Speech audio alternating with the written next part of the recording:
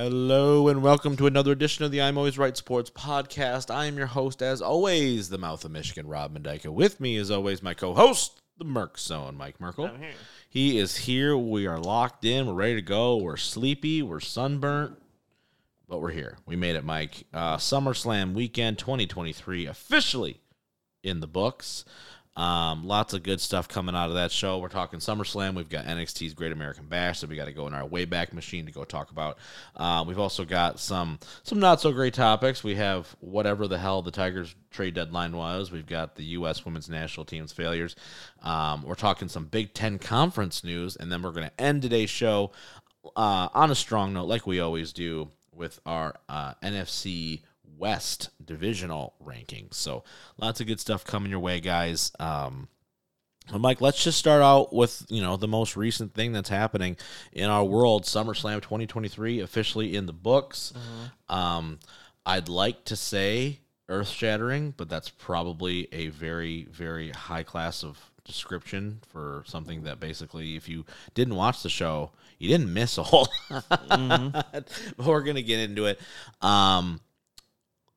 Let me ask you this, though, right? We're in attendance, right? Have pretty damn good seats, all that good stuff. I still had a blast during the show. Thoughts on just the overall, the atmosphere, being there in person. How did it feel as compared to, we see these every year, right? How did it feel to be in the crowd? This is the biggest show. I'm guessing it's probably the biggest show you've been to, right? Biggest show I've been to in quite a long time. Just kind of your thoughts on the atmosphere, being there in the crowd, seeing it live. Did it change anything for you watching it for the first time? I haven't watched the show back yet, but I plan on doing it at some point. It made me not want to go to these anymore. Really? Yeah. I've realized I do not like the live experience as much. No, on the big shows like this. Just in general. No. I'm just not a big live sports person. Yeah. Just in general. Yeah. I feel like I miss a lot. Yeah. It's hard to see. Sometimes it's hard to see, or sitting there and you think the crowd's gonna be really active the whole time, and there's a lot of just sitting there not doing anything, and. Yeah, it's not just wrestling. Same thing for football, basketball. Yeah. I'm just not a big football games are low key, really quiet a good chunk of the time. Yeah, you know what I mean. You never realize it. And then they hit a first down. You're like, yeah. You're like, all right, clap it up. Yeah, sure. And then if they score a touchdown, everyone goes ballistic for 30 seconds, and then everyone sits back down.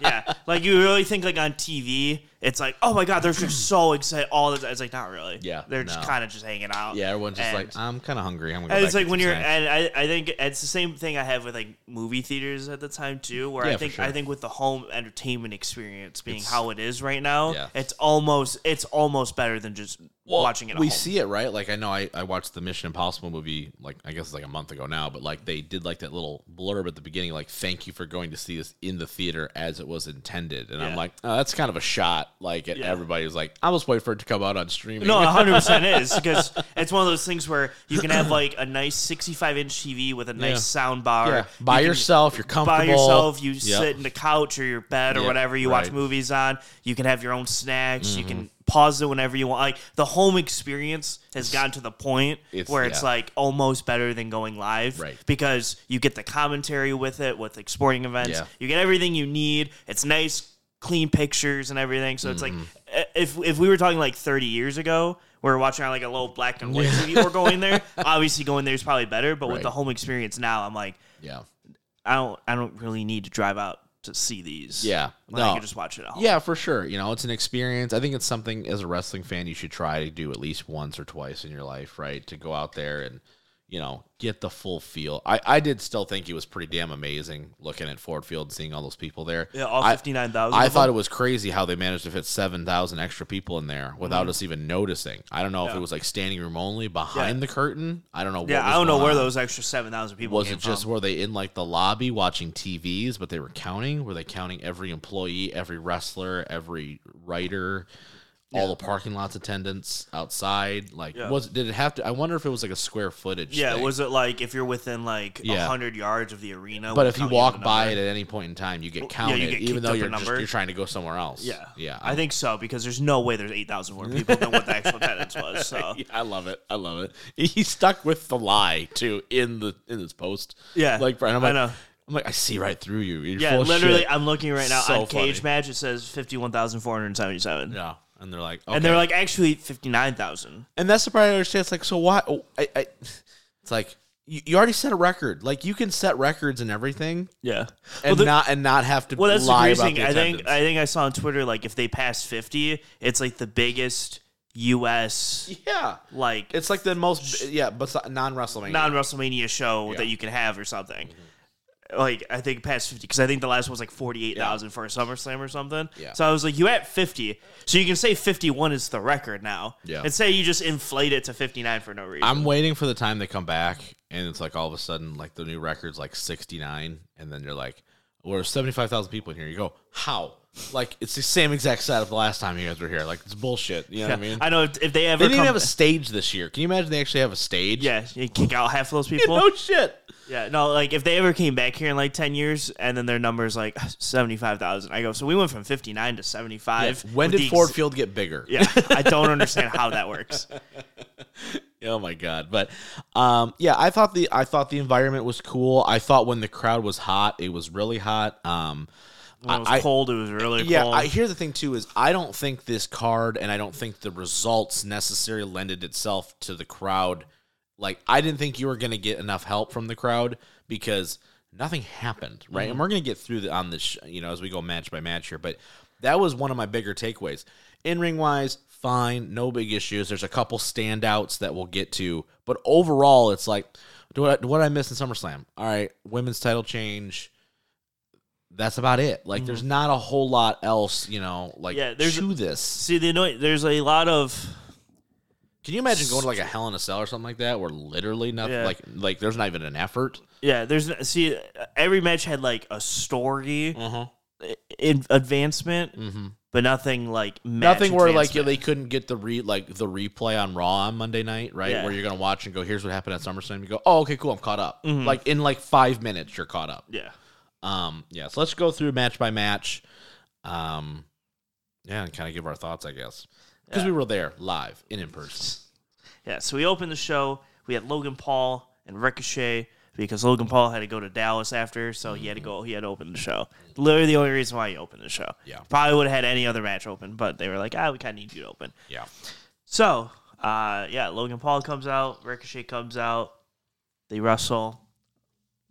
I think they wanted more from this, and it didn't really work as well as they wanted it to. I think they were like, okay, how can we get that like Royal Rumble highlight moment? And we didn't get it. They tried like 3 or 4 different things, and each time they botched whatever they were trying to do, so it didn't look as cool. And they were like, we tried. Yeah, okay. I think the coolest spot of the whole damn thing was when they did that flip, the Spanish fly. Yeah, flip and they landed it. And they over-rotated, and you landed, and you're like, and then they had to pause. They're like, is everybody good? Are we up? Are we still good? Yeah. And then let's finish the move now. It didn't come off clean.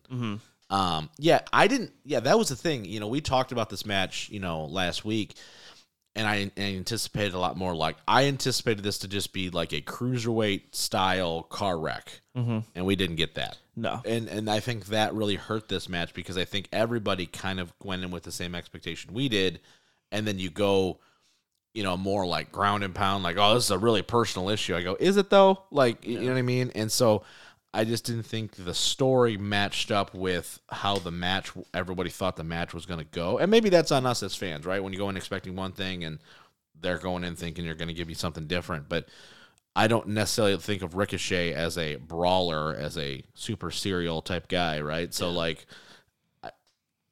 I don't want to be, like, dismissive, but at the same time, do a flip. Like, you know what I mean? Like, I don't know. Like, it's what you're known for. I mean, shit, him and Ospreay literally didn't touch each other for, like, 6 minutes in the Best of Super Juniors match, and everybody lost their fucking mind. I want that. Yeah, do that. Give me that. You know what I mean? Like, because here's the thing. If Ricochet wins, cool. Logan Paul wins, cool. Next. You know what I mean? Like, that's the issue, right? So, It's fine, I guess. Not the greatest opener. Mm-hmm. Yep, but they couldn't have followed almost anything else on this show outside of maybe Shayna and Ronda. That's the only thing they would have been able to follow based on how the rest of the card goes. Yeah. Yeah. Next up, we had Cody and Lesnar. I had something funny I was going to say about this, but I kind of don't remember, so we're just going to keep going. Okay. I was going to make some joke about it, and I just don't remember what it was. We got to whoa. We did get to whoa 34 times because they 1,000 times. There was they just kept it going forever. It was ridiculous. So Cody Rhodes, Brock Lesnar. Cody gets killed for, let me count it, 14 minutes of this match. Mm-hmm. Comes back at the end, wills his way. Cody Cutter. Crossroads. 17 crossroads. Yeah. Wins the match. Yeah. Clean in the middle. Because Brock didn't want to beat him. He wanted to beat him by count out. He didn't want to pin him. So why would you want to actually beat the guy? Yeah, that's crazy. I didn't understand. So Cody wins. Everyone expected it. Yeah, everybody's happy. Lesnar handshakes. That's the part that I think is more good noteworthy. Job. Yeah, and I go, you still got 9 months before a title shot. Good job. Yeah, Goodbye. but and we talked about this. We had a long, in-depth conversation, in the car on the way home last night, and that was a sticking point for me was in hearing Triple H's comments after the fact were like that wasn't like a planned thing either, right? Which I thought was interesting. To have Brock Lesnar basically acknowledge, no pun intended, that Cody is the top guy. Like, he's the number one babyface that they have. Mm-hmm. And I don't think it's all that close at this point. Mm-hmm. And, Triple H made the comment, he's like, I know everyone was, like, what do you do with Cody after, Mania, after the loss? And he's like, well, look at him now. And I go, well, he could have been here still with the title, but that's fine. But I do think there is some merit in the fact that, okay, you're flipping Brock babyface again, which I think is a little bit interesting, right? Mm-hmm. Or at least it feels like it. I don't know how you can just go and attack, another guy after this and be a bad guy. But me and Cody are cool. But we're cool, but that everybody else, not. I hate you. Yeah. But I do think that's a big moment, and I do think that's important, and I think that reassures and reaffirms our notion of like, okay, it's got to be him, right? Mm-hmm. Like, it has to be him. He is going to be the guy to do it. And if that isn't like like that stamp of like, okay, it's clear in a way he's got to be the guy. Because if Brock is signing off, right? Because Brock's really, it's him and Roman for the past however many years, right? So the fact that Brock is signing off and kind of giving him like the nod, right? And like the little be like, hey, like this is the guy. That's huge. That's so important. Bigger than any match they could have had. That's the moment, right? Mm-hmm. And that's something where you can bookmark and go, okay, SummerSlam 2023. Okay, Brock passes the torch to Cody, and now, okay, where do we go from here, right? Yeah. Was really hoping I would see an RKO after this at some point, but one guy's not. I'm shit out of luck. Shit out of luck. So yeah, match was, I guess, definitely the best one out of the three. Yeah. I don't think that was a super high bar to get over. Yeah, you're looking, like when the other ones are like 2-star matches, it's like, all right, get to 3 and then we're good. Yeah, put on a serviceable match. Put on like good match and be fine. So definitely could feel though that Cody was definitely like, like he ain't losing momentum. That's for damn sure. Yeah. So I'm just interested in what he does for 9 months now. That's the thing. I don't know who the next feud is. I mean, on some hand, I'm glad that we didn't see like a Bray Wyatt thing because I'd be like, oh god, this is gonna be rough for the next couple months. But at the same time, I'm like, at least if they would have happened, I would at least know what he's got planned, right? Like, okay, this is what he's gonna be doing for the next couple months, as compared to, well, everybody knows what I want to get back to. Okay, well, unless that's happening tomorrow, what the hell are we doing? Yeah, I feel like legibly the only person I really think he could go with is Gunther at the point. Yeah, right. And like be like legible, because almost anybody else, it's like, okay, well, obviously you're going to beat that person. Right. Like Gunther's the only one. If you're they tried that little TV program with Dominic Mysterio, and I was like, why? What is the point? Well, exactly. It's like the Dom stuff, but it's like there's no one else on the roster that you could feud with. Right. That's like if you're working to Cody, so theoretically it's like, right, Brock is the beast guy. You got to just keep going through the mountain. Right. You can't. I am very concerned that it's going to be Omos. Yeah, and it might be, but like it's like the next guy can't be like Matt Riddle and be like, yeah, we're going through the mountain. Here's Matt Riddle or something stupid. Like you gotta keep building it up. So either Gunther or Rollins, I guess, but they're both faces. I don't know how that would work, but I don't know how it's going to go. But they have to, the next person can't be someone stupid, like a Dominic Mysterio, where it's like, why is he doing this? Right. Like, you got to keep it going. Because the Dominic part, that month, everyone was like, what? Like, momentum's dying. Yeah, like, you got to get back into this Brock thing. Right, exactly. Even though the Brock thing sucks, you got to get back into it. Right. So, agreed. Next up, we had the non-title Battle Royal. Yeah, for the US, Golden Slim Jim. Yeah, for the Golden Slim Jim and not the U.S. title. Imagine the U.S. champion not getting an entrance. Imagine the U.S. champion walking down next to Otis and to Ivar and all these other guys, and they're like, the United States champion, Austin Theory, and everybody went, nobody cares. Yeah. And then imagine the Miz getting an entrance over you, and the Miz hasn't won a damn thing in years. Yeah. It was fun. Yeah, so the final 5 here, we had Chad Gable, Bronson Reed, Sheamus, AJ Styles, and LA Knight. Bronson Reed eliminated Chad Gable. At the 10-minute mark, LA Knight eliminated Bronson Reed right after. Final 3 was Sheamus, AJ, and LA Knight. Sheamus eliminated AJ Styles after Karrion Kross grabbed the leg. LA Knight and Sheamus, and LA Knight threw Sheamus over, and LA Knight won the non-title Battle Royal. Yep. One of my more highlights of the show was this, actually, sadly enough, I guess. You had Omos come back, right? Throws out everyone that's in a tag team, basically, out here. Had a small pop for Santos eliminating Theory, right? So you can kind of feel like, okay, we're going to kind of maybe see a culmination there. This match is literally all about LA Knight, though, right? Like, you could feel it. They did a couple spots where it's like, oh, you almost got eliminated. And everyone's like, oh, shit, This match you might as well just been called the LA Knight, single him out, and put a spotlight on a Battle Royal, because that's all this was for, right? But once again, going out of, obviously a Battle Royal, there's nothing redeemable really all about it. But the crowd reaction for him going out, right, was electric, right? One of the biggest pops of the night.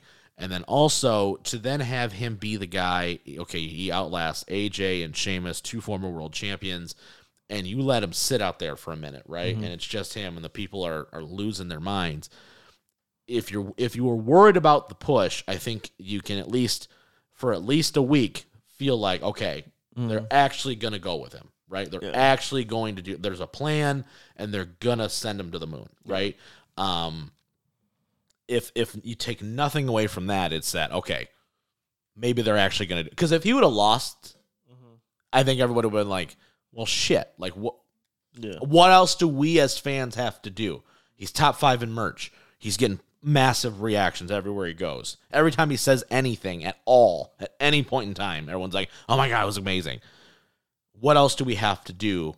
And you haven't given us an actual story. You know what I mean? So it's as organic as organic can get. So I'm glad that they're finally going, okay, let's go with him. Yeah.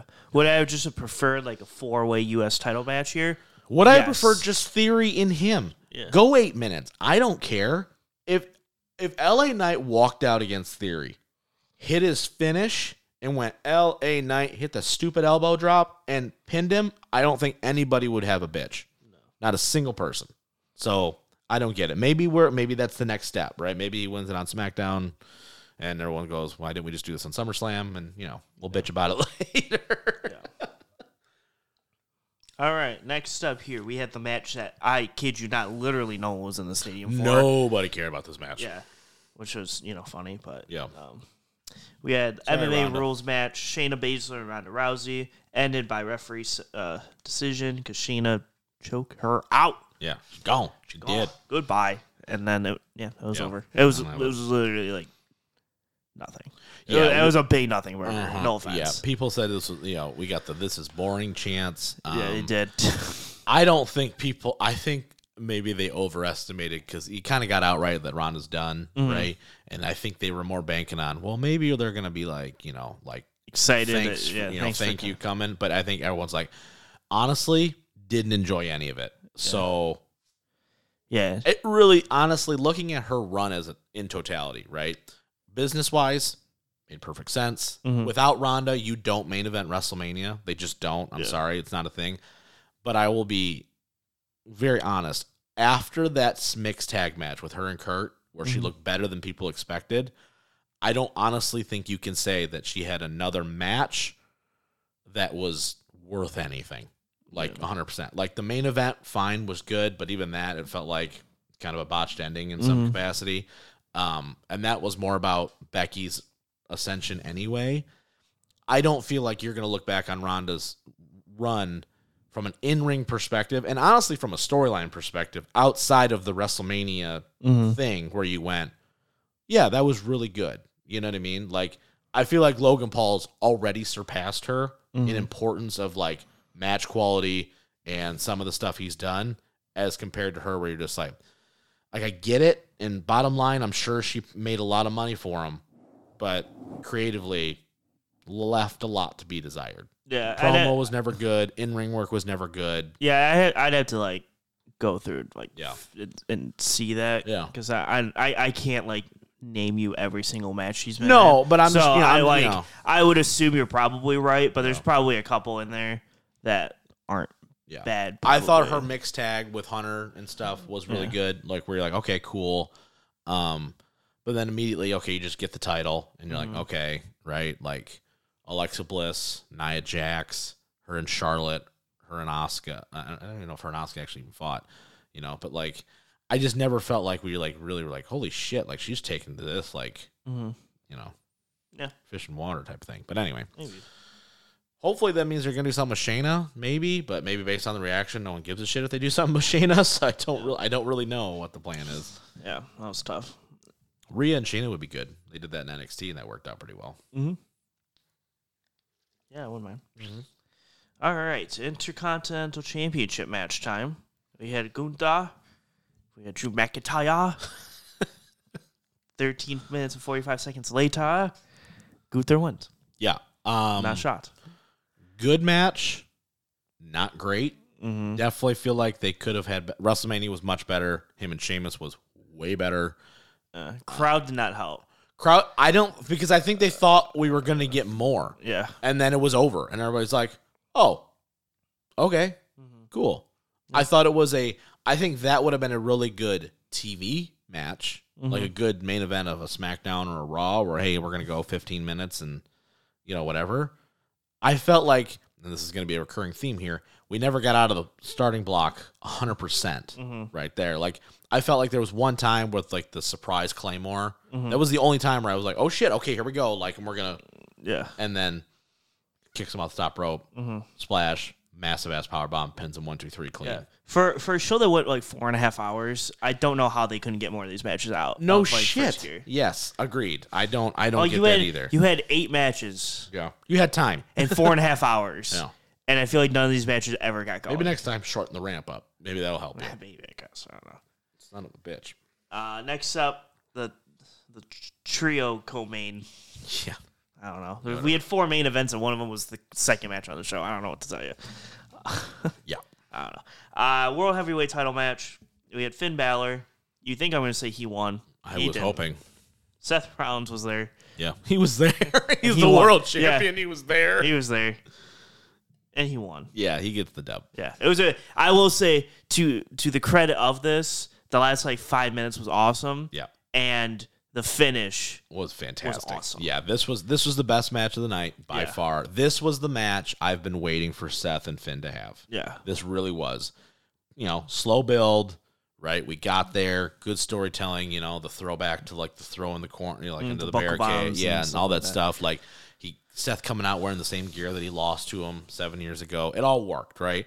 The finish, fantastic. The false finish, I mean, I've been doing this a long time, and I was like, that's it. He's got him. That's it right there. It's over. And the fact that it didn't happen, it was almost like, son of a bitch. You know what I mean?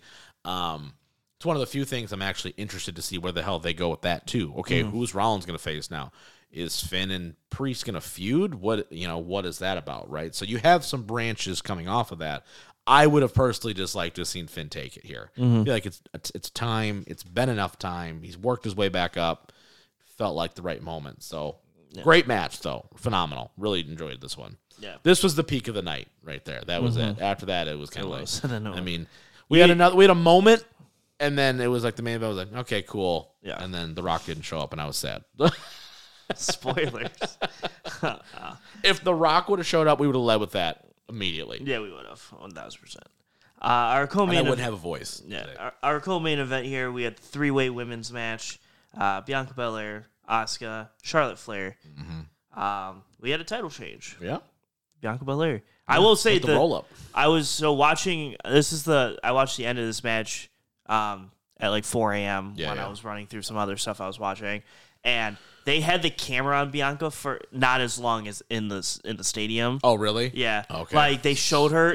She held her knee, cut away for like 7 minutes, and then it cut back to her as she was running back. I was like, that's better. Is a lot better. Yeah. Right. I don't know why the feed that we got was like all on Bianca and nothing else. Right. But that one wasn't as it was way more on the action in the ring and whatnot, because what I could tell from watching at home, because people on Twitter were like, "Is she legit hurt?" Yeah, and it was like they keep like back in the to her. stadium, it kept coming back to her. On TV, it did not cut back to her as much. I was like, with all the trainers out there, they played it a lot better. Yeah. But yeah, Bianca with no knee beats Asuka. I hated the finish. Yeah, I didn't like the finish. I did think it caught me by surprise, though. It didn't catch I didn't. I was like, oh shit, that was it. Yeah, I didn't expect her to win. Yeah. But I was like, I hated the idea that Asuka just looked so stupid. Mm-hmm. I was like, you got beat by someone in a submission. This match never felt like, to me, I never felt like we hit our, like, everybody was in sync. I felt like there was always, like, we're off by, like, just a hair, you know? This is the first match that I've really seen where I go, man, what's wrong with Charlotte Flair right now?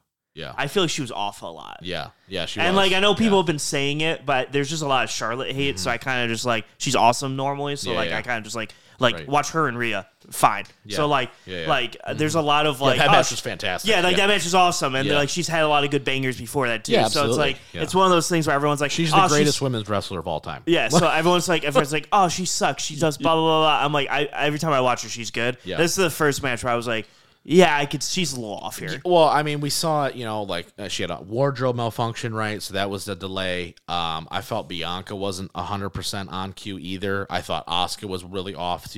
I just felt like... I felt like everyone was off, but I could just tell, like, when, like, Bianca is usually the one that's like, hold on, I got you, because she's strong. So it's like, if anything, I'll just pick you up and just like throw you somewhere. Yeah. But I felt like they were all kind of just... And this match felt a little bit to me like everyone's trying to like take that moment, and because they're all such big stars. Because usually, like, how often outside of like Manias, right, do you see like a Bianca and a Charlotte get 20 minutes, right? You don't see that very often. So like usually it's like, okay, we're gonna get an Alexa Bliss or a Natalia or this person against the bigger name star, right? In this situation, you've got three of the biggest women in the company going at it, and you're like, it's just not clicking the way you thought it would. I think this would have been better as a singles. Name two women out of the three, don't care, whatever combination you wanted, would have came off much better. A lot better. Yeah. And then, with the events that transpire immediately afterwards, you go, okay, so I think they were all kind of like, well, it doesn't matter what we do here, because this match could be awesome, but no one's going to remember it because of, what happens after. Yeah, so we had the actual co-main of the show. Io Sky runs down, cashes in on Bianca, and beats her in 10 seconds. So so we have the knee injury, right? Comes in, Bailey and her run down, hits everybody with case, blah, blah, blah, blah, blah. Backflip, 1, 2, 3, new champion. I mean, there's not a lot to say about it. I mean, she's the new champ. A big, cool moment for sure. I dug it. Having the 2 title change thing, it's kind of neat. It's one of those where, like, I don't think they needed the title change. I don't think so either. I didn't think so either. Because it's like one of those where, like, that's why, like, if you think that the cash in's going to happen, I was like, Charlotte's going to win this because she's going to win it. They're going to cash in on her. And it's just like, oh, there's your quick 15th. Now we're going for 16 or so, whatever. Like, it's just like a really easy, like, oh, now she's a... Yeah, she's going to tie her dad with the next one. Now Bianca's a 6-time instead of a 5-time because she held it for literally 13 seconds. Yeah, right. Like, so it's like one of those where I was like, I don't think you needed the change because Asuka could have just won. Right. And then you do it, and title history is a lot easier. And I think also it would have been nice to have Asuka get a win Like, what has she also done? doesn't She beat Bianca and then shit since. Yeah. You know what I mean? Like, she got the new So belt and everything. It's the Asuka effect. It really in the main is, roster. man. Like, Triple H needs to go back and go, what did we do so well in NXT for the year and a half that she was champion? Mm-hmm. Yeah, let's not do that. That's too easy. No. Let's just have her lose to Charlotte literally every time we can. Yeah. It's a good thing. Yeah. So, the main event of the show. Nobody's ready for Asuka except for Charlotte. Yeah. No one's ready for Asuka except Charlotte and sometimes Bianca. Yeah. And then Rhea at WrestleMania in 4 minutes. Yep. Just blows through her. Yep. Main event time. We have the WWE Universal Undisputed Championship. Yep. And it gets longer every single time. So it's just, hats on. Yeah. This match is contested in tribal combat. So the rules are. We don't know. Who the fuck knows? Yeah, I don't know. But the one thing I do know is, as we're talking about this, there's going to be no outside interference from family. Just remember that when we get to this. Yeah. Yeah. Jay gets a great reaction. Yes. Roman gets his normal great reaction. Yes. Yes. Going at it. The standard Roman Reigns first 25 minutes said, all right, we can just do whatever else because nothing is going to happen. Lots of crowd work. A lot of shut up, don't root for the Usos. Right. Blah blah blah blah blah, all that Roman stuff. Yep. And then they get outside, just throwing them around. Ever for a live crowd because you can't see shit. You can't see, so you're just watching the screen the whole time. So I could have watched this at home, watch it on the screen, and then surprise, Solo shows up, and we go. I thought you weren't supposed to be involved. Okay. No, God. That's me. Yeah, the entire time. that was me too. Yeah. And so Solo gets involved. He's killing Jay. Doing their thing, beating him up, and then Jay gets a comeback, puts Roman through a table, all that fun stuff. Roman hits a spear on Solo. Yeah, right. Yeah, that's the important part. And then when they're outside the ring, Solo's looking at Roman like, "Why did you do that?" Even though it's clear and obvious. He got pulled into him. That's clear and obvious. They're not the smartest. They're great wrestlers, just not the brightest bulbs in the bunch. Yeah, like it is the one spot that always annoys me when you obviously get pulled into a move, and the partner's like, "Why the you fuck could have redirected? Yeah, you could have instead of spearing, you could have stopped midair, turned and relocated, but you decided to hit me, you bitch." Like, no, he didn't. He just didn't see you. I got moved in. What do you want me to do? Right. Always a spot I hate, but they do it, and then every company does it. Every company does it, and then Jay hits super kick, goes to the splash. 1, 2. Hooded figure pulls him out. Who's the hooded figure? Everybody in the crowd goes, I wonder. Yeah. It can't be a Bloodline member because they're banned, remember? Yeah. No fan. Oh, Jimmy Uso. Yeah, right, exactly. Yeah. Jimmy Uso interferes, kills Jay, throws him back in. Roman kills. Everyone killed Jay. Roman hits the spear. I literally said it as soon as it happened. I'm sensing a spear through the table is in Jay's future, and then immediately spear through table, pin, 1, 2, 3, and we're out of there. Yeah. Hate the Solo interaction. Can't stand it. It's really starting to become frustrating for me because they tell such good stories and they do such a great job of building up to this shit, and then it's the same lather, rinse, repeat for the last couple months. It's driving me fucking nuts. You know what the sad part is? I saw something on Twitter, and I'd have to fact check if it's actually true. Yeah. But they said the last time Roman had a championship match that wasn't interfered in, or really just a match that wasn't interfered in, was like a SmackDown against Matt Riddle. Oh Jesus! Like the late last when year. He won when he challenged for the title. Yeah, when he challenged for the for the title, it was like October or something. It was like the last time he had like a match for the championship that wasn't interference, and I was like, that just sounds terrible because that's almost a year now. Yeah, of straight interference in every single match. And I don't understand how Solo can be this dominant figure when he's had 2 matches and he's lost both of them clean in the middle of the ring. Yeah, like I don't get it. I thought the whole tribal combat thing was so that we had a clean thing, right? Like I thought that was the point of the whole thing. Yeah. So that was a little bit disappointing. This match truly never got out of, I don't want to say first gear, but definitely not second. Like if we're really trying to kick it up and go, we stepped it up a little, and then it match is over. Yeah. I never, even the time where Jimmy pulls Jay out, I never really felt like, I'm like, they still got more to go. It felt, you know what I mean? So I was never in that moment where I'm like, oh man, they've been going 40 minutes. Okay, like he's gonna hit something, and I'm gonna get sucked into it. Like the Drew matches or the Cody or whoever never got that from this match. No.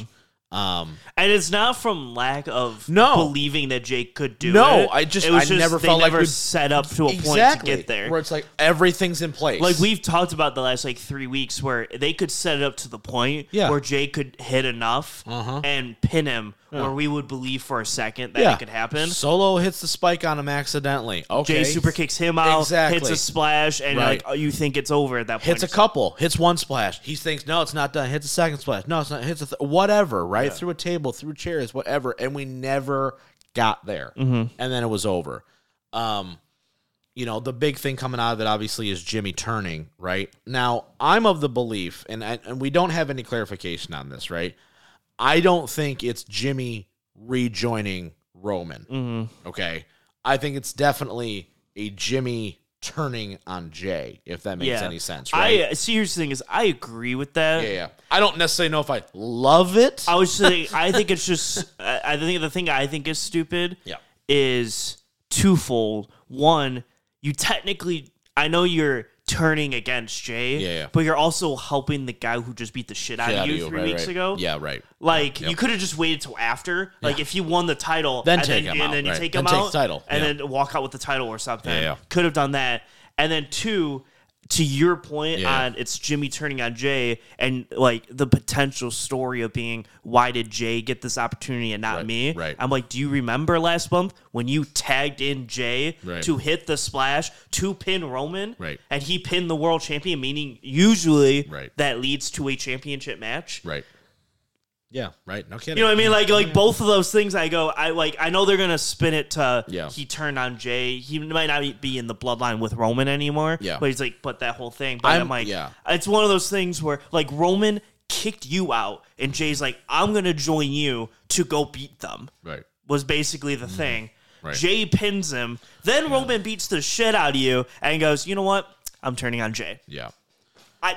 I just don't understand. I think it's a situation of like, I think you could spin it as like, well, I'm the one taking the fall. I'm the one who finally was the one who had to convince you to leave, right? Like I'm the one who had to go through it. I'm the one who fell on the bullet, right? Like, or maybe it's a situation of you're always the one who gets the pin. Why are you always the one that gets to finish it up? Like, why are you? There's a lot of different ways to do it. I agree with you. I don't think it's the cleanest way to get there. What I'm hoping is coming out of this is twofold. Number one, we get the Fatal 4-Way, because I do think that match will be fantastic. And we're getting to that point, or at least I'm hoping, where Roman has to win on his own, right? Like, you don't have anything else anymore, right? The fact that you're planting these seeds with Solo and stuff, it's like, okay, we're going to get there. And the other thing, which I think is kind of interesting, is you're now taking Jimmy Uso and attempting to elevate him. Yeah, the problem with me for that is Jay with his physique. Like, I can somewhat believe in Jay, even though not really. Yeah. I cannot believe in Jimmy. Yeah, Jay's really put his work in. Like, Jay put the work on. Like, he looks... He has, like, the look. Well, he had the time, because Jimmy was hurt, Yeah, exactly. Right? Yeah. But I'm just saying, like, I just don't believe in Jimmy. Like, I don't believe in Solo. I don't believe in Jimmy. Oh, yeah, I don't believe in either one. But, like, I do think it's an interesting kind of premise, right? Where it's like, okay, maybe we're going to see something here. Because, we talked about this last night. The Usos as a tag team, what else is left? No. You can't do anything else, right? Like, there's nothing else for them to do. Tag champs multiple times over, the longest running champs, unified the titles, main evented WrestleMania.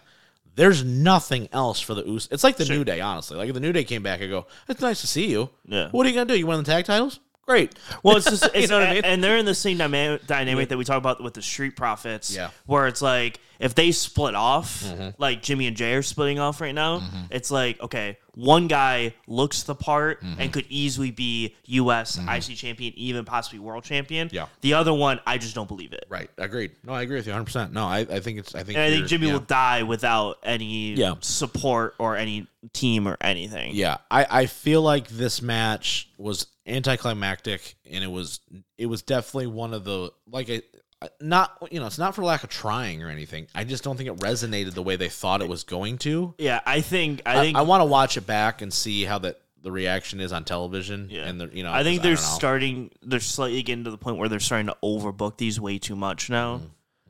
where it's like you don't need to do all this every single time. Right. Like you can go one match where it's just a straight up match. Right. And tell a story the SmackDown after or something. I'm waiting for everybody to leave. That's what I'm waiting for. Because I think Roman by himself with just Heyman, I think is going to be so much better than him with Solo. The problem is we're like 6 months away from that. I know, and it sucks. Because we still have to get through this Uso thing, right. and then Solo's got to turn, and then you're going to do a 4-way, and then we're going to do a 3-way with it. And I think we're seeing, like, too, like a situation of like they know they're on the clock with it almost, and they're trying to like, all right, so Roman's going to go away after this, right? Like it's only presumed. We got to make the most, and we got to make this as big as possible every single time Roman wrestles. Because if we don't, it's a missed opportunity. You know what I mean? Like, can you imagine if every fucking pay-per-view Cena did, they had to just every possible thing they threw at the book at it, you'd just be like, I'm exhausted. Yeah. Right? Like, and I think that's where we're getting to a little bit with this is, am I still intrigued? Yes. Am I going to watch because I want to know what happens? Yes, I am. And if that's part of it, I get it. And look, I can't say what they're doing is wrong because they're making so much money right now and the business has literally never been hotter. Yeah. See, I equate this story. Yeah. And this is just for me. It's not speaking in terms of generality for everybody. Right. This to me feels like post Endgame Marvel content. Right. Where you're just throwing everything at them. Pre Cody match, like pre Endgame, was like banger after banger after banger. We're reaching a fever pitch. Yeah, like Civil War, Infinity War, all these Black Panther, all these movies, like all the matches, the Sami Zayn match, setting it up. Everything was hitting on cylinders. You hit that Cody match, which was the end game. Like, here's the peak of the story. Yeah. Cody's going to do it, blah, blah, blah, blah. He doesn't do it. And now it just feels like, okay, now we're hitting all those like Marvel shows and all of those like movies, like the Eternals. Yeah, you got a good one and then you got a bad one. And then you got a good one and you got a bad one. And you're kind of just like, no one's as invested anymore, really. Right. Like the investment has fallen off drastically. It's like, I'll still watch the Marvel movies, but I'm not like night one, I'm in there. I got to be there. Like, I can watch it the next weekend, or I'll wait a couple weeks, or I'll wait for it to go on Disney+. Like it's not like... Yeah. It's not hitting on the same level as it once was, and I think they're dragging it out too long now. Yeah, like I said, I am hopeful that the long end game of this is, like I said, we get it to the point where, I think it's kind of going the way I think it is, right? Well, like when we talked about this post-Mania, we're like, it's going to get to a point where everything, like, I agree. I think that was the fever pitch, right? Him and Cody. And I do think it's going to get to that point where, okay, Jay falls off. Okay, Jimmy's falling off. Okay, Solo falls off. And now it's just him. And now it's like it's going to be a transformation in the making of this character where it's like you have to, it's repackaging him all over again, right? I think excuse me. The small problem that's going to run into is by the time they finally fully repackage him, you're going to have like a month left. Because how long they're taking, like this next pay-per-view, Roman probably won't be on. It's I gonna can't be Jimmy imagine. And Jay. Yeah, I can't imagine. And then maybe Solo turns for Fastlane or whatever, Payback. Those are the next two. So like Fastlane and Payback, maybe Solo turns by then. You have Survivor Series. Who knows where that's going to be? Yeah. But then you're in December and January. So if Roman's by himself, say in January, he's got 3 months of being by himself, then loses. Right. Like I hope, right? And you hope, and then maybe he wins and just holds it forever. Maybe because they're only in the third inning. Here's what I will say about this, though. Right, it has to end at 40. There is no conceivable way in my mind that you can honestly come to the table the night after night 2 of WrestleMania WrestleMania 40. So we've got 8 months, right? For you to tell me, well, we're still only halfway through. We're in the 5th inning. There's no way. There's no way. And I will. And I'm putting this out on record because if it doesn't happen, I go, you've ruined it. You ruined it because now you're just milking it. It's like the NWO, right? Where it's like, hey, you found something magical here, and we've decided to ruin it because it's been around too long and we didn't have an end game for it. It can't happen. It has to be.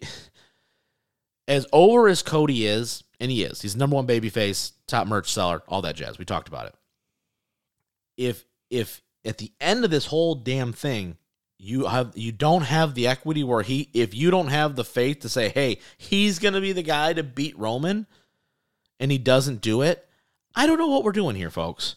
I just don't. You know what I mean? But, like, if it doesn't end by 40, I don't have any, like, cards I can play to go, well, what if it's like this? At this point, there's nothing else you can do. It's like, no situation. Like you could get to the point where it's like, Roman's by himself and he's doing anything it takes to win, and he beat Cody because he has more. No, there's nothing there. Yeah, there's literally nothing there. No. And honestly, at that point, right, you let him go away. He comes back, and then you get Rock at 41. Sure, that's the goal. That's the way I'm looking at it. So it's like,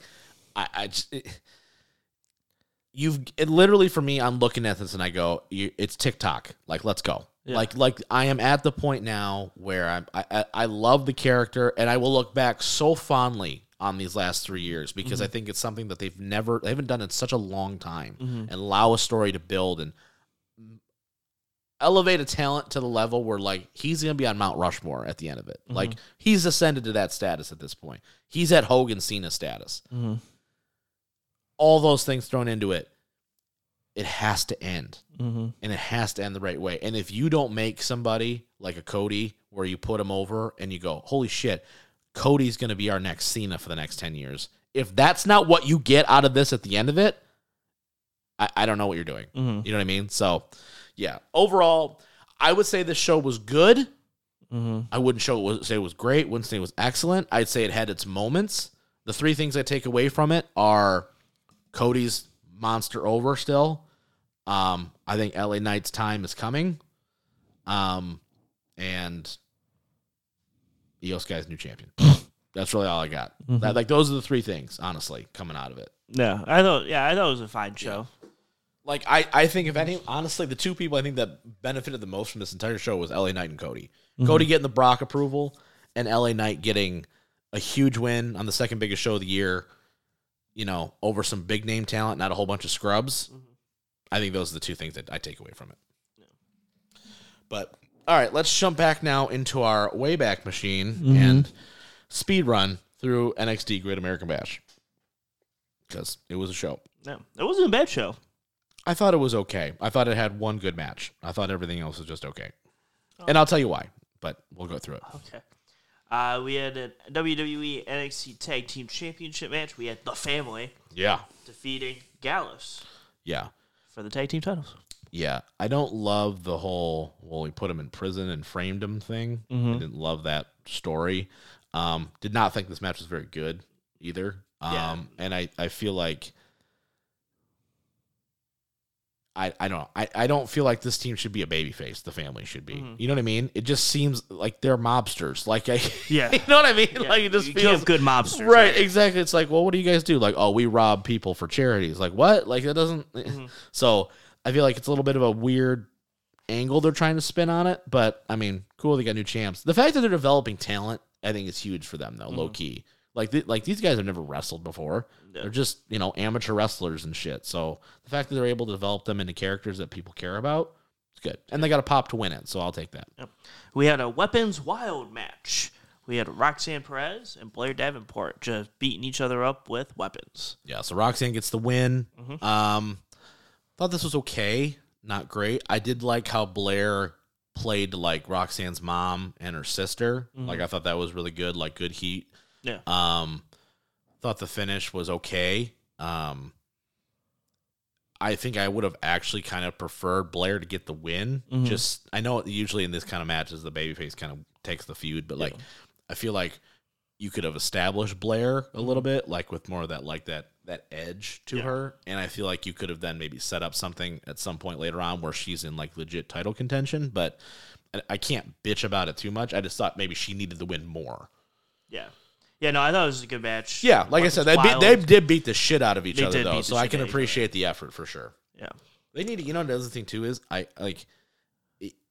it gets to the point, I think maybe it's some of the commentary for me at times, where Vic Joseph, everything is a big deal to Vic Joseph, and I think it's the reason why he doesn't call Raw and SmackDown, is it feels like every move, he's like, oh, and I'm like, okay, it was a side headlock takeover. Like, let's, you know what I mean? Let's simmer down. Yeah. A match that we didn't need.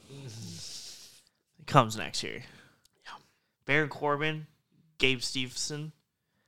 They shit on this Hard. I shit on this hard. Yeah. When Corbin was getting cheers from the get-go, I was like, oh boy. Yeah. I actually love the fact that Corbin's in NXT. I think he's a great person to be there. Yeah. At any point in time can be a champion, but at the same time can put people over. Stevenson's not ready. I didn't think he looked good. I think people shit all over this whole true American hero bullshit. And they think they know. They're like, you're not here. You're not here to commit. You're here because you don't have any other option. Yeah. And they're pushed you to the moon.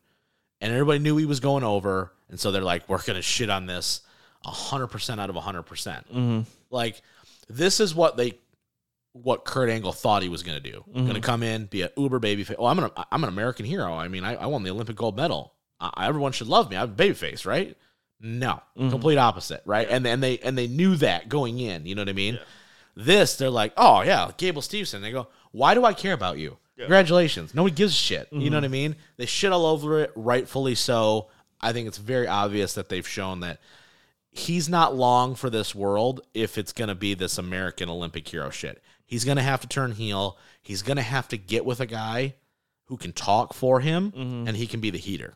That's what has to happen. He's got to get repackaged. Yeah, he also needs like a different moveset because he's really shit. Well, because he's doing the Lesnar moveset. Yeah, I know, and he's not like big enough. He's not Lesnar. He's not Lesnar. You're not to Lesnar. Do it. No, you're not Lesnar. It's not the right moveset to do against Corbin either because it doesn't make you look good. He looks small against Corbin. Well, that's what I mean. Like you look small, so it's like my idea is I'm going to throw you around. I hated the whole presentation was bad. The singlet, I'm coming out with my gold medal. You thinking everyone's going to cheer you? Why? Why is people going to cheer you? Yeah. What's my incentive to cheer you? Yeah. Okay, you're a great athlete. Who gives a fuck? You haven't done a damn thing here. You got to earn it.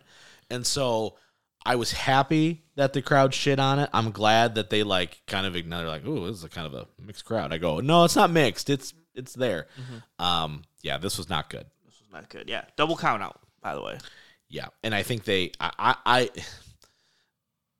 don't know if it was the planned spot. It feels like they could have definitely went. Maybe we just get out of this as fast as possible. You know what I mean? Yeah. I fully expect him at some point to be repackaged. Please. Keep the name, fine, whatever. Sure. So because you can't discredit what he did, but if you turn him into a heater for a smaller guy who can talk, like I look at him and like you put him with this is probably not the best example because he's not in NXT but like with a Dolph or somebody who can bump and sell like crazy and can talk you into the building, but then Stevenson's your heater. You know what I mean? Like, do the Wardlow thing with MJF. Well, I was going to say, you could do the Ziggler thing with Big E. That was Big E's thing for like 4 years. Exactly. He would just stand there with his arms crossed, and it was like, get him, Big E, and then he would walk over and just kill someone. Right. Yes. Yeah. You know, it feels very much like The Rock when he first came in. Everyone's like, what the hell is this white meat? Just happy to be here. Great athlete. And everyone's like, fuck that. I see right through that bullshit. That's what we have here. Yeah. Yeah, it was enough fun. Tore that motherfucker's heart out. It was bad. I've never seen Baron Corbin get so many cheers organically before in my life. I mean, he's never been a good guy, but still. Yeah. just like cheers in general. Yeah. All right. We had the North American. He had stupid new gear, by the way, too. Yeah, he did. Stupid. But he had a cool song, though. Cool song, but stupid ass. Like, what has he got? Like a pirate ship on himself? Yeah. Stupid. North American 3-way. So in our predictions, it originally was supposed to be 1-on-1. Then they said, "Hey Wesley, you can actually be in this one." Yeah, you're welcome. Ha got you. Yeah. North American 3-way. Dominic retains over Mustafa and Wesley in a good match. A lot of fun. Good match. I haven't. It's my issue. I think I have with the way they've booked both Wesley and Carmelo Hayes. It's the same story. He never gives up. He's just got so much heart. You just can't beat him. It's the same story. Yeah, it's the exact same thing. They like their big hearts. Yes. And it's like Sean only knows one way to book a babyface. Yeah. And I'm like, guys, you can't do this. Like, it's the exact same story in the main event. Well, much better. It was the same thing. Like, Wesley had to get hit with like 13 things before he gets pinned. I'm like, I'm sorry. You're like 180 pounds, and most of these guys should kick your ass. Sorry. Should just be a thing. So, like that Dom retained. Still getting nuclear heat. I expect Dragon Lee to take the North American title off of him in short order.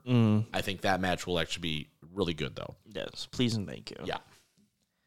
Dragon Lee on TV. Hell yeah, baby. And winning. What? No way. Can't imagine, because I don't think he's won really yet. Wanted that NXT Heritage Cup thingy. Yeah, sure, whatever. I don't know. But he's not. Co-main event, we had a submission match with someone who doesn't know submission moves, so that was fun. Tiffany Stratton and Thea Hale. This was just one of those stipulations where I was like, it's set up to fail. Yeah, you're just set up to fail because you don't know. Neither one knows submissions, but one really doesn't know submissions. Yeah. At least when like Bret Hart and Stone Cold do it, like Stone Cold's not known for submissions, but at least Bret Hart fucking knows submissions. Well, I mean, you look back, like at least Stone Cold had the $1 Million Dream. Like that was his original finisher in WWE. Yeah, so like you had something, but you were with someone who like is a submission guy. Yeah, Jericho and Benoit. Okay, their finishers are submissions. This makes sense. Yeah. Like if Zack Sabre Jr. and Bryan Danielson had a submission match, I go, that makes sense. Yes. These two submission guys. Yes. Cool. I always think it's stupid when two people who don't know submissions are in a submission match. Especially when woman knows like her only moveset is the shit she's been taught. And she can't improvise at all. She can't improvise. No chains. Nothing. Yeah, nothing. Terrible. Pretty sure Zack Sabre Jr. just threw up all over himself. Yeah, he did. She couldn't hold the Boston Crab either. Yeah. And I'm sure she was gassed. Look, I'm out of shape, fat white guy. So like, whatever. But like, she couldn't hold the fucking move. Mm-hmm. And so it was just awkward and clunky. Finish was not great. All bad things. Yeah. Not great. Yeah. I do love Chase U, though. I love the whole the thing. I just think it's hilarious. Yeah. Did somebody say Andre Chase? No. Damn. That's funny. Yeah. Anyway, yeah. So Tiffany Stratton wins, and she is still cruising along as the women's champion for right now. Sure. Very athletic. She's very athletic. Good moonsault. Just stop trying to do submissions, I guess. I don't know. Again, just the build to this match of being like putting her in a submission hold and then being like, let's do a submission match. And she's like, yeah, sure, that's fine. And I'm like, you literally just tapped out to someone. Why would you agree to a submission match? Yeah. Just submission matches also aren't very good. Yeah. I still attempt at any match that doesn't end in like a pinfall opportunity. Very anticlimactic. It's very anticlimactic matches. Agreed. Outside of maybe ladder matches. Yeah, ladder match because you build up to that point. You can you can improvise for some fun top of ladder stuff to do that can be interesting. But like outside of that example, if it doesn't end in pinfall, normally not. Yeah, because ladder match is like instant, like a 3 count is, right? So it's like 1, 2, 3. Oh, yeah. Like you're like pulling the belt. Yeah. Oh, he falls off and then you win or something. Right. Agreed. But like last man standing, I go, he's just dead for 40 seconds. That's what are you gonna do? Yeah, exactly.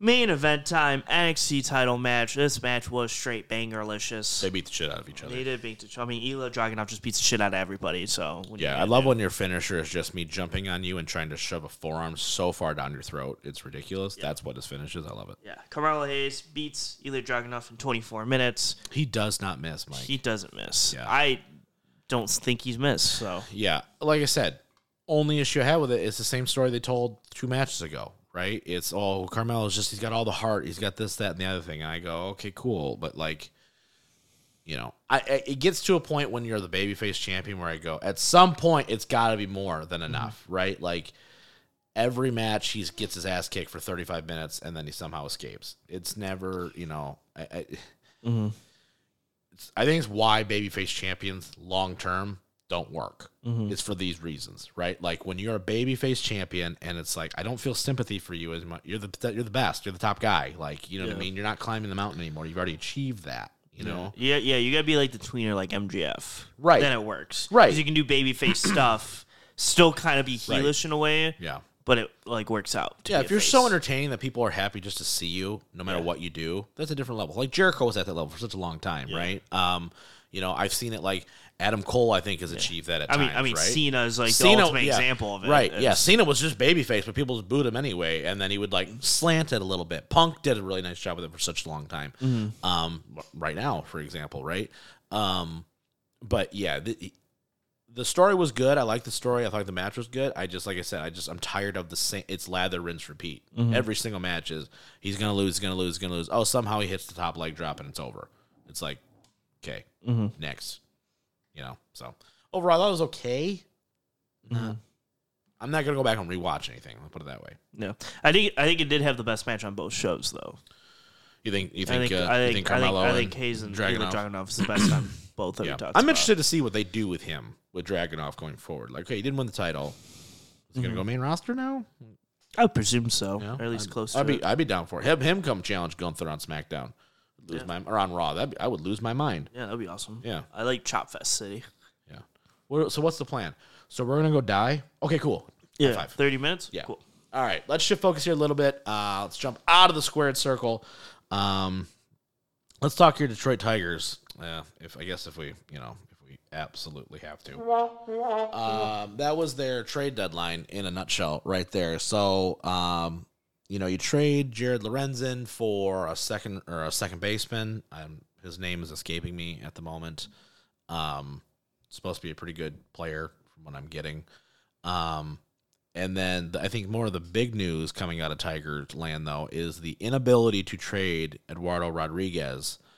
Tigers had a deal in place with the Los Angeles Dodgers, and then Erod said, hey, wait, remember? No trade clause. And that trade is off the table. Scott Harris has taken a lot of flack, I think rightfully so. This is his first trade deadline, and it has not gone well. Thoughts on the lack of movement by the Tigers? I know it's like, well, he had a no trade clause, and I go, yeah, I get that, but like, that couldn't have been the only team, right? There was a lot of pitching needs from a lot of different teams. Verlander and Scherzer got dealt. You couldn't figure out a way to trade this, one of the best left-handed pitchers in baseball to a team ready to go. I know it was people were like, I can't believe he didn't want to go to L.A., but it was contract-related and family stuff. I get it. Whatever it is, this is prerogative. He's got a no-trade clause. At the end of the day, it's up to you to find a place that he's ready to go to. I think it's a huge swing and miss, and now it's at the point where if you don't keep Rodriguez, if you don't restructure his deal and keep him now, and you lose him for nothing, that's just like the worst start possible to Scott Harris's tenure. Yeah, no, it wasn't great. I mean, we're not going to spend a ton of time on this because it's kind of like it is what it is, but like it's like it was a shit show. Yeah, it would have been nice to get some more stuff from him, but at the end, like, the team is so bad right now that it's hard for me to be like to get motivated and get into into it. Like whether it's hard to constantly be like, hey, we got a good player and he's gone and we're gonna be sellers again. It didn't work again. Yeah. And like I agree we should be sellers. Like don't get me wrong, absolutely. But it's just annoying to be like, so we sold off the farm again. Yeah. Okay, cool. So how many tiers are we back? Okay, we're gonna start it back at 0. Yeah, start it back at 0. Okay, sounds good. So, I mean, keep him, don't keep him, figure it out. That's all I got. Charles, whatever. Speaking of sad things, U.S. Women's National Team. Mm-hmm. They were there. They tried their best for not a long time, but not even a fun time, really. Just not really all sorts of depressing. Any thoughts on that at all? Anything you got on that? Like, I mean, we're bringing it up just because it happened so recently. Like, I can't. I'm not a soccer expert, so I can't be like, this is why they messed up. Mm-hmm. I mean, I can tell you why they didn't win. They didn't score enough. They literally didn't score. Yeah, so like maybe a goal or two would have been nice. I don't know. Yeah, it's unfortunate. I expect them to be firing their head coach though at some point because. Wow. Very uninspired soccer, let's put it that way. Mm-hmm. Yeah, when you're 0-0 and then you lose 3-2 or 5-4 in penalty kicks. Yeah. It's tough out there. Not great. Yeah. Well, you can't beat Portugal, who you've outscored like 70-0, and you tie them 0-0. It's not a great look. Not the best. Shouldn't have tied Netherlands either, so you really were lucky to even get out of the group stage, and then you showed your ass against Sweden. So didn't deserve to be there, and I think that's part of it, right? It looked very U.S. men's soccer-esque. It really did, where it's like you squeak by and then you get pulverized by a team that actually wants to win. Mm-hmm. But the difference is that at least they've won shit. The men's team is just like, we play soccer sometimes. Yeah, they're the men's team is the men's team is like the What's men's a World Cup? I don't know what that is. They're like the men's FIBA team where it's like we're just kind of there to have fun, but we're never gonna actually win it. Exactly. Exactly. Other big news coming out. Let's shift over to the gridiron, though. Big Ten is apparently the Big 40 now because they're having 2 more teams join the Big Ten here in the next year or 2. I don't know when exactly, but Oregon and Washington are joining the Big Ten.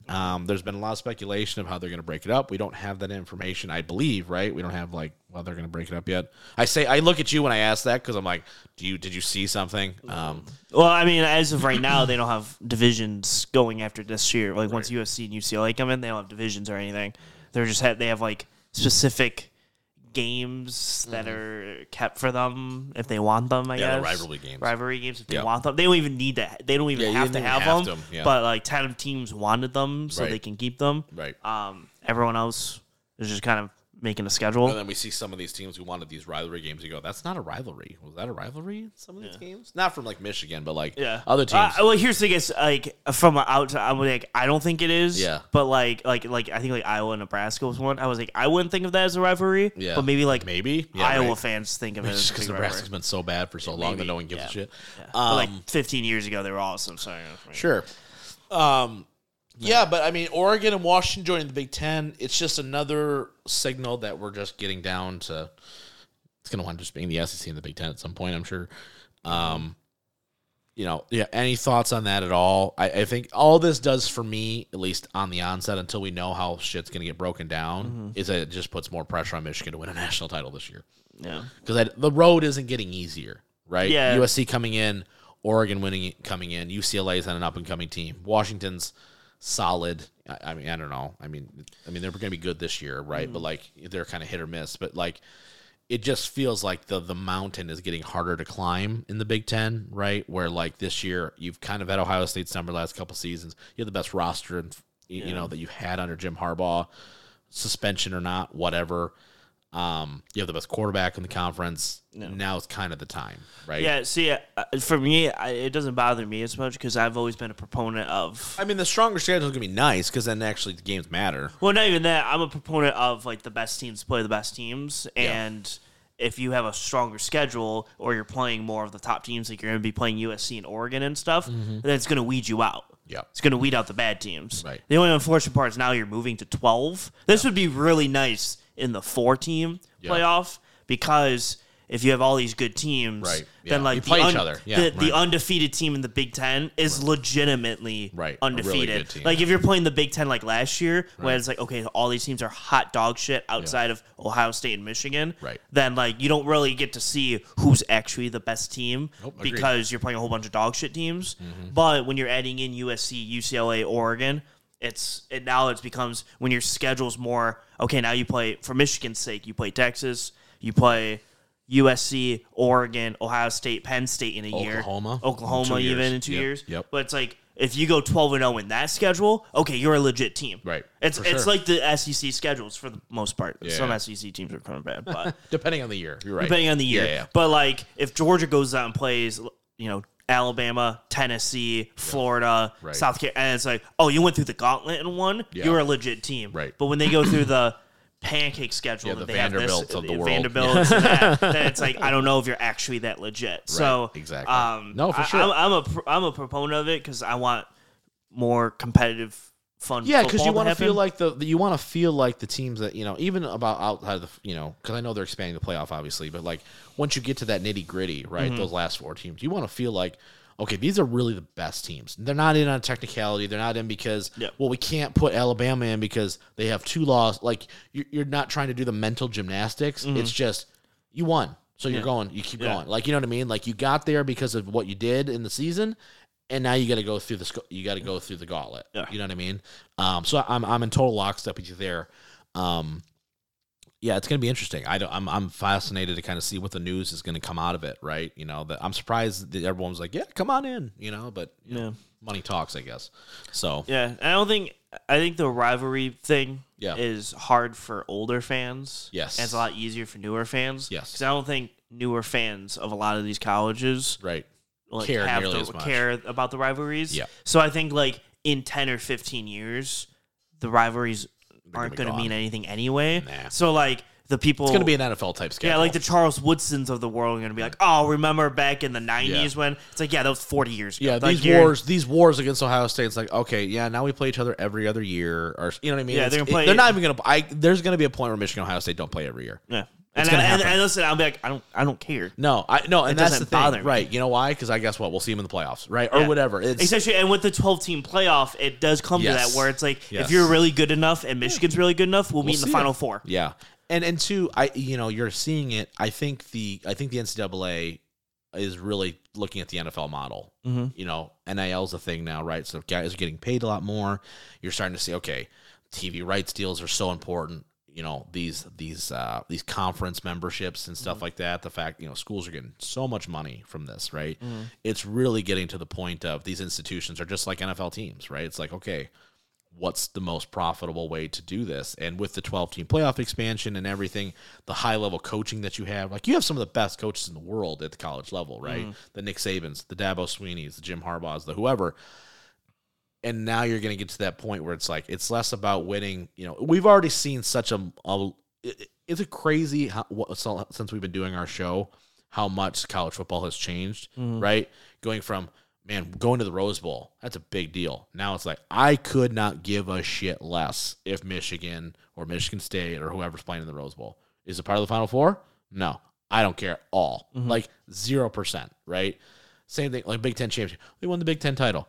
Okay, great. But all that is your ticket to get to where you actually want to be, right? Yeah. And now these are going to feel even less important, right? Because you're just like, okay, yeah, I want that bye, right? I want that bid to get into the playoff. But after that, I still got to take care of business. But if I don't, okay, and maybe it's because we root for a team that is going to get nationally benefited of the doubt more times than not because of the brand that Michigan is. And I know that's a shitty thing to say, but it kind of has to be acknowledged. You're going to get in, right? If you're 10-2 and you have a quality win over name a team, you're probably going to get in, right? If you're in the top, 10 or whatever. Yeah. So at that point, it all kind of shakes out. I'm just fascinated to kind of see what happens when everything kind of shakes out, this 12-team playoff thing. It's like, okay, that first year or two is going to be really interesting to see the criteria, what they do for those last 6 teams, right? Is it just, how are they going to sort it out? How is it going to happen? What's that first upset going to be? What's that first Cinderella, in the NFL, right? It's that 6 seed that makes that run. What's that 12 seed going to do, right? Yeah.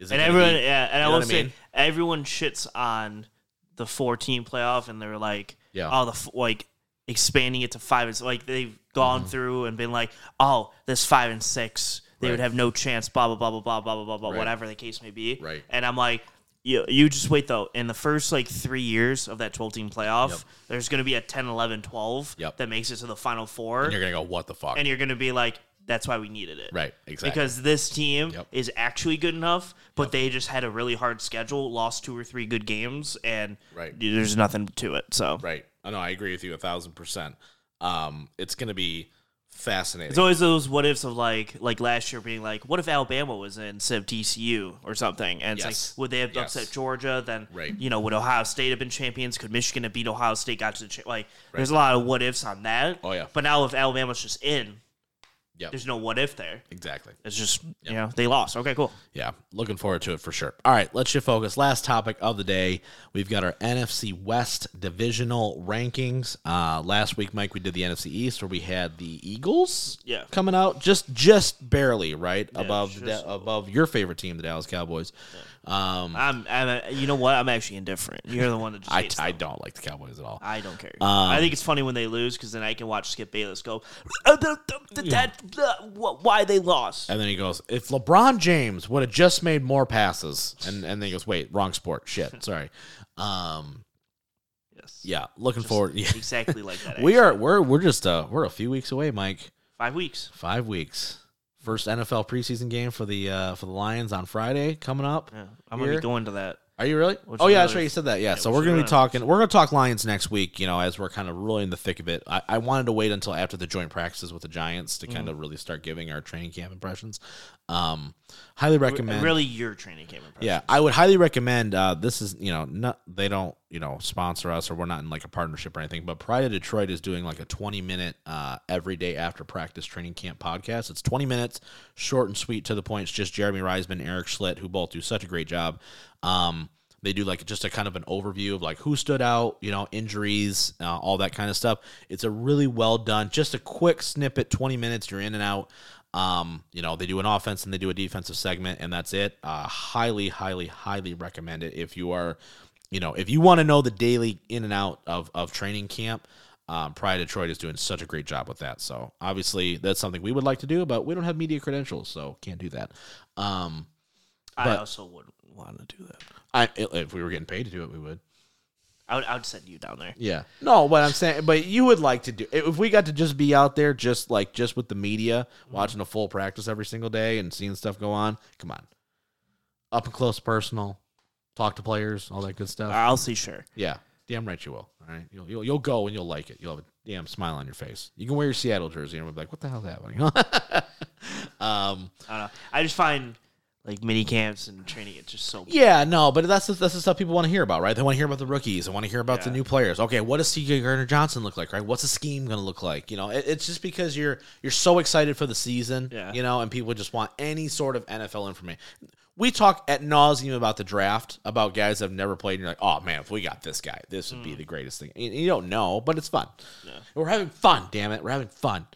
We're going to have a lot of fun today. I threw you a bone today. We're talking NFC West. Okay, we're talking about your Seattle Seahawks, okay? Seattle Seahawks. I mean, I don't know what else I can really give for you, right? Like, I mean, I would like the Hawk. I don't have it anymore. We removed it. Yeah. I got rid of it. Yeah, see, that makes me sad, so. What it do? Yeah. Was that better or worse? Not at all. Not at all? You're tired of hearing that for the last 65 years? Good God. Yeah. Yeah. I could do a Seahawks sound effect, but that's fine. I will. You know what? I'll have one for you next week. Okay. I don't know why it's going to help you. When we're not talking Seahawks next week, that'll be fun. You're just trying to throw me on the bus here. It's fine. I was. Anyway, so we were doing AFC or NFC West here. Mm-hmm. We got the Cardinals. We got the Rams. We got the Niners. We got the Seahawks. Dun, dun, dun. Dun, dun, dun. Which one's going to win? Who knows? We know which one's not going to win. Oof. Don't be so hard on your Seattle Seahawks. Anyway, quarterbacks here. Yes, sir. We have Kyler Murray, who's on the PUP list, so we're not counting him. Yeah. And if we did count him, who was the other guy that they have? They've got McCoy, and who's the other one? Clayton Tune. Clayton Tune. Okay, so just for argument, we'll include both of them in the evaluation here because they haven't named a starter. But I've read quite a bit that Clayton Tune looking to be the actual opening day starter. Their four quarterbacks are Colt McCoy, Clayton Tune, Jeff Driscoll, and David Blau. That's a rough quarterback room. So, Colt, how do we do things? I have no idea. David blah, blah, blah, also terrible. Jeff Driscoll, also just as bad. Yeah. That is a bad quarterback room. We know what these three garbage players are. Clayton Tune, you're just the one we don't know yet, so I guess you're starting. But I legitimately have read that he is expected, I believe, to be the actual week one starter, which is wild. Sure. So, Clayton Tune. Wow. All right. That whole quarterback room has got to have like 12 wins total. And that's because Colt McCoy was actually a starter for a few years in Cleveland. The Rams have Stafford and Stetson Bennett. How dare you? It's Matthew Stafford's team. How dare you? Okay. Don't even. Get out of here. Oh, by the way, I'm going to shout out my buddy Carl. We had a bet like 4 years ago that he thought Stafford would retire after that back injury a couple years ago. And he's like, he's not going to play for 2 more years. And he definitely has. So he owes me like $40 plus interest. So just plus interest? He hasn't paid me yet. Bastard. What was the interest in the contract? Huh? Was it in the contract? It is now. Okay. It's crazy how that works. Don't make bets with Rob, I guess. Damn right. You'll just get interest that's not even written upon. The 49ers have... Don't wait 2 years to pay me. The 49ers have Brock Purdy, Trey Lance, Sam Darnold. So Brandon they have nobody? Yeah, they have a lot of names. Brock Purdy's fine. Is he, though? He was undefeated as a starter, so I can't say that. Yeah, okay. 10-0, and then he tore his arm off. So yeah, I'm fascinated to see what would have happened if you would have had to play anywhere else. Yeah. Yeah. Okay. Yeah. No. probably awful. So, but, no athletic traits at all, but it's fine. And then the Seahawks have Geno Smith, of course, Drew Lock, and Holton Ashlers. Who? You don't like Holton Ashlers? It's not even a name. Those are just letters that just happen to form into something with syllables. Get out of here. All right. Okay. So it's terrible. Lordy. Okay. This was hard. Yeah. So let me. All right. So here's the thing, right? If we're going just off last season, it's Geno's one. Yeah. But body of work, it's Stafford. Yes. So I mean, I don't know how. That's tough. Break it? I mean, he did just come off winning a Super Bowl. 2 years ago. And then he fell off a cliff because he got broke to did. His neck don't work no more. I mean, I don't think it's gonna matter in the long scheme of things. I don't think so either. Put it that way. But so I mean, if we're looking going into the season, it's tough for me because I do think Stafford is gonna bounce back. And this is not my Stafford isms. I do think legitimately he is gonna bounce back because he's just gonna be healthy. I'll give you Geno because I think. I don't think the Rams are the best team in this division. Let's put it that way. So I don't think they're going to be in the discussion, especially offensively, as we go down the rest of this list. Especially defensively. I do think Stafford is a better quarterback as a whole, but right in this moment in time, I don't think I can say going into the season, Stafford's definitely going to be better than Geno. Okay, all right. If going in on the Lions, would you rather have Geno starting or Stafford starting for you? Knowing everything, like right now, injury possibility and everything, who would you rather have starting? Right now, I said right now, I would say Geno because of the injury, but I'd say healthy one-on-one, I think Stafford's a better quarterback than Geno Smith. Yeah, I would agree. Yeah, so like right now, like I'm saying, that's what I'm trying to concede is that going into the season, I don't know what his health is. I hope he plays 17 games. I hope he's healthy, and if he does, I think he's going to be good. But I don't know that, right? And that offensive line, as we're going to get to, is garbage, so it's going to be tough. So I'll give you Geno 1, Staffy 2. The 49ers quarterback 3, and Arizona Cardinals. Yeah, Arizona Cardinals player that happens to play the position of quarterback because I don't believe there's actually one in the roster. Is 4. Okay. Running back rooms. So, Arizona. Let's refresh. Arizona has James Conner, Corey Clement. Sure, guys. Yeah, name them. The Rams have Cam Akers. Kyron Williams. They had Sony Michel, but he went, I don't want to play football anymore. Yeah, the 49ers have Christian McCaffrey and Elijah Mitchell. Yeah, they might have like the 1 and 3 best running back. Yeah, and then the Seattle Seahawks have Kenneth Walker III, Zach Charbonnet. Yeah, and both are hurt, by the way, right now. It's a little bit concerning. So CMC is number 1, clearing away. Yeah. I think second is probably K9. Yeah. I like him better than James Conner. Yeah, and I think the Zach Charbonnet helps quite a bit. Yes, correct. Helps. The room, and then I would say Arizona's 3, and I think Rams are 4. Yeah. I think Cam Akers can be a good player. I think he just doesn't have his head screwed on right all the time. But James Conner had a pretty good year last year. Injuries and everything. Wide receiver room. This could be bad for Arizona. I'm sorry. Yeah. Arizona's got let's see. Okay. Marquise Brown, Rondell Moore, and Greg Dortch. Yeah, a whole bunch of guys have done nothing. The Rams have Cooper Kupp, and then Van Jefferson, Ben Skronik. The San Francisco 49ers have Brandon Ayuk, Deebo Samuel, and Juwan Jennings. And the Seattle Seahawks have DK Metcalf, Tyler Lockett, and Jackson Smith-Njigba. Jesus. Which one's one in that group? I couldn't tell you. God, how do I put the Rams 1 here? He might be the best receiver. All right, so Seattle's 1 by clear and far and away. Niners are 2. Rams are 3. Arizona's 4. I'm going to say Arizona's 4. Yeah, I would say on potential, maybe not, but like. Cooper Kupp's by far the best on both those teams. And I think Cooper Kupp's better than everybody outside of probably Metcalf right now. Yeah. I mean, full tilt. And Debo is depending. Right. It depends on how they use him, right? But I think also he's a little bit of a byproduct of the quarterback not being the greatest. I think if Debo played it in LA, I think we'd be talking Debo a little bit differently. Yeah. Tight end rooms. But after Kupp, there's a pretty big drop off. Van Jefferson is not turned into the 2 that they wanted. Yeah. Arizona Cardinals have Zach Ertz at tight end. He's still playing, huh? Yeah. I guess he's on PUP though, so we'll go to Trey McBride here. Okay, yeah, he was a second or third round pick out of Colorado State, I think. Yeah, second round pick. Yeah, thank you. The Rams have Tyler Higbee. Yep, solid, not great, but solid. San Francisco has a little guy named George Kittle. Don't know if you've ever heard of him. Yeah, he sucks ass. It's fine. And Seattle Seahawks have Noah Fant, and I guess Will Dissly, but I don't know. Okay. Noah Fant, really. All right, so George Kittle's one. Mm-hmm. The other three are kind of that's tough. So like if Ertz was healthy, like the room is tough, right? Like I think Rams are probably going to wind up being 4 for the who's their backup for the Rams? Hunter Long, who's on PUP, and then Davis Allen. Okay, so they're 4. Yeah, because their room. Yeah, the room. Like Seattle room, Noah Fant, Will Dissly, Colby Park. Like their room's fine. I'm tempted to kind of maybe put Arizona 2, assuming Zach Ertz is healthy. Right. Only because 100%. I think Noah Fant is a sexy player, but I think I'm more blown away by his athleticism than necessarily the production. Does that make sense? Yeah, 100%. So I think I would actually put Arizona 2 and then Seattle 3 here. Yeah. I actually like Tyler Higbee quite a bit. I think he's a reliable target, but they just have nobody behind him. No, not at all. Offensive lines. This is going to be bad. The Rams are going to come out looking real shit here. Yeah. Cardinals. So they got DJ Humphrey, Elijah Wilkinson, Hajati Ford Holt, Will Hernandez, and Paris Johnson Jr. Yep, first round pick this year. Yep. The Rams have Joe Newtboom. Yeah, Noteboom. Yep. Steve Avila. Yep. Brian Allen. Pick. Yep. Logan Bruce and Rob Havenstein. Yeah. Not as bad.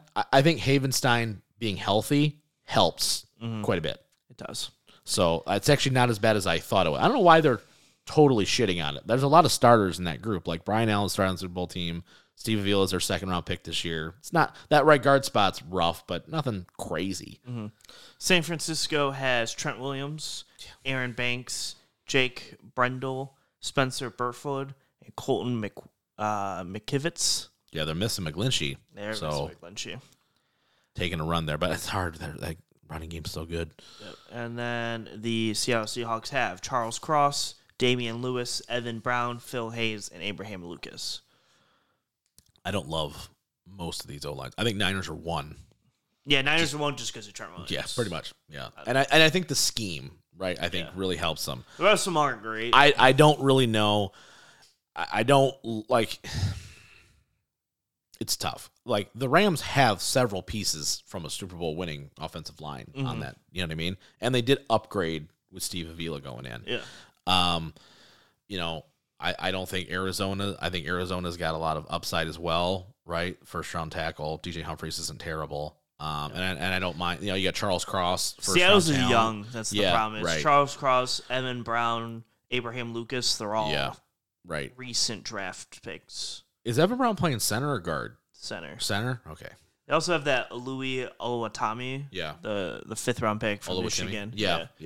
He's also center. I think Evan Brown will play over him, but I could rank them however you want. I don't think any of them after the Niners are particular. I don't think none of them are blowing me away. I think you can make the argument that there's strong points and then there's weak points for all 3 lines. Yeah. So I think they're all kind of, and I don't think it really changes. I don't think it's going to change anything. No. Anyway. I think it's Seattle by quite a large margin. Yeah. But yeah, so Seattle in total offense, I think, is 1, followed by the Niners are probably 2 with CMC, Debo. The receivers are higher. Their quarterback's lower, but the running back's number 1. Their offensive line's 1. Yeah. So it's Seattle.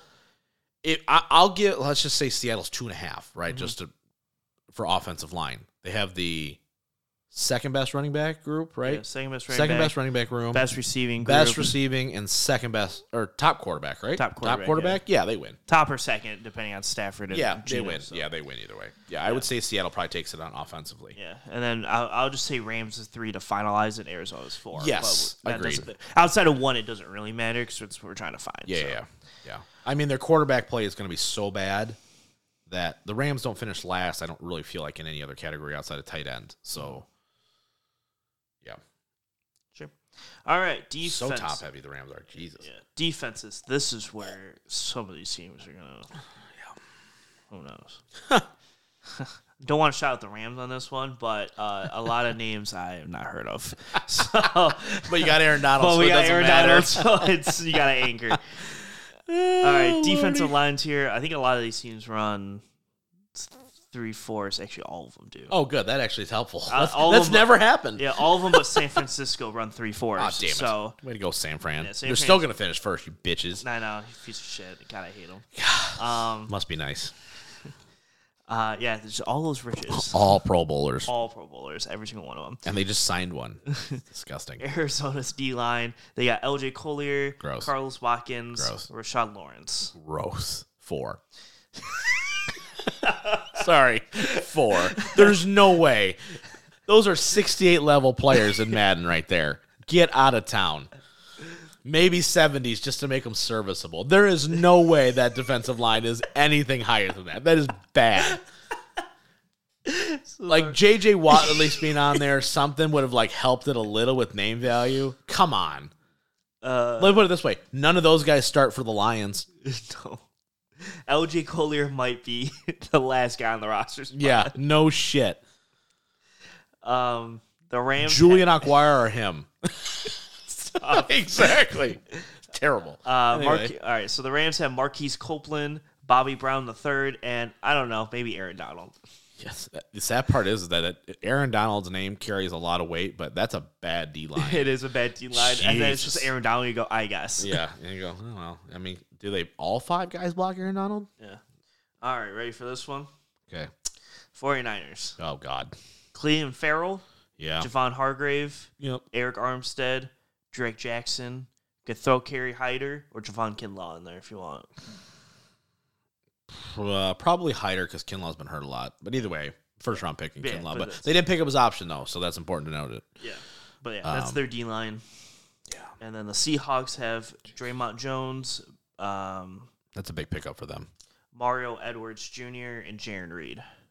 It's okay. Yeah. Okay, so Niners are 1. Yeah. Rams are 2 just off Aaron Donald probably. And then yeah. Seahawks Seattle's are 3 and Yeah. Arizona's 4. Arizona doesn't have the starting defensive line. No, they don't. I am going to be fascinated to see how many yards per game on the ground they give up. Mm-hmm. A lot is what the answer is going to be. And they have was he the defensive coordinator, the guy that they have? Who? The Cardinals head coach? Is he the D coordinator for the Eagles last year, or is he the offensive guy? Jonathan Gannon. He was the defensive guy, I was the think. defensive Defensive guy. Oh, that poor bastard. All right. So Monty Ossenfort's like, come on, number 1 pick. Come on, number 1 pick. And then Houston, come on, number 2 pick. this is crazy. Okay. Okay. Linebackers, right? Yeah, linebackers. Okay. So the Arizona Cardinals here, they have Myjai Sanders, Zavon. Is Bosa a linebacker for the Niners? Oh no, we're not doing For the Niners? for the Niners.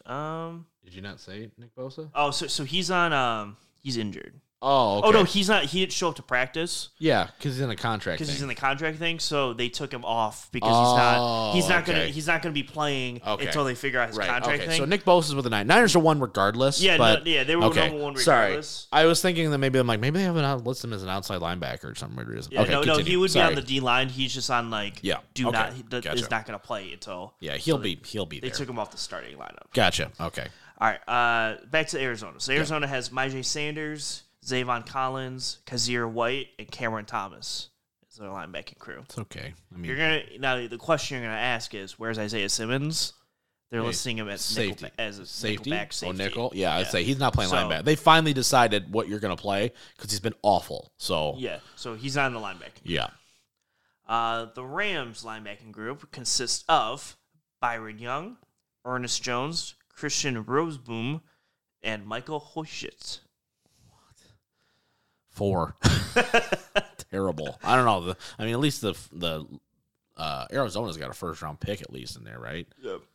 The Jesus. 49ers have Dre Greenlaw and Fred Warner. 1. And It's not even, there's 2 Pro Bowlers. and the Seahawks have Boy Mafe, Jordan Brooks, Bobby Wagner, and Oweche Nwasu. Yeah, that's really good. Okay, so I still think the Niners are 1. Yeah, they are 1. Seattle's Seattle's clearly 2. 2. I'll say Arizona's 3 and the Rams are 4 just because I know somebody on the Arizona Cardinals because team. you're white or something. Yeah, Ernest Young and stuff like, oh god, that's bad, dude. Raheem Morris is going to get run out of town, and he's just like, I don't have anybody. I got Aaron Donald and a bunch of scrubs. Mm-hmm. Yep. All right, secondaries here. So left corner. This is safety, Stafford. right Stafford's going corner. to have to throw for 3 million yards this year for them to win games. Mm-hmm. All right, Cooper so the Kupp, Arizona 9,000 Cardinals at defense back, they have Antonio Hamilton Sr., Okay. Buda Baker, Yep. Jalen Thompson, Marco Wilson, and Isaiah Simmons. Isaiah Simmons? Isaiah Simmons plays the nickel. Yeah. Not great. It's hard for me even to include Buda Baker in this list because he doesn't want to be there. So it's like, what's his motivation going to be?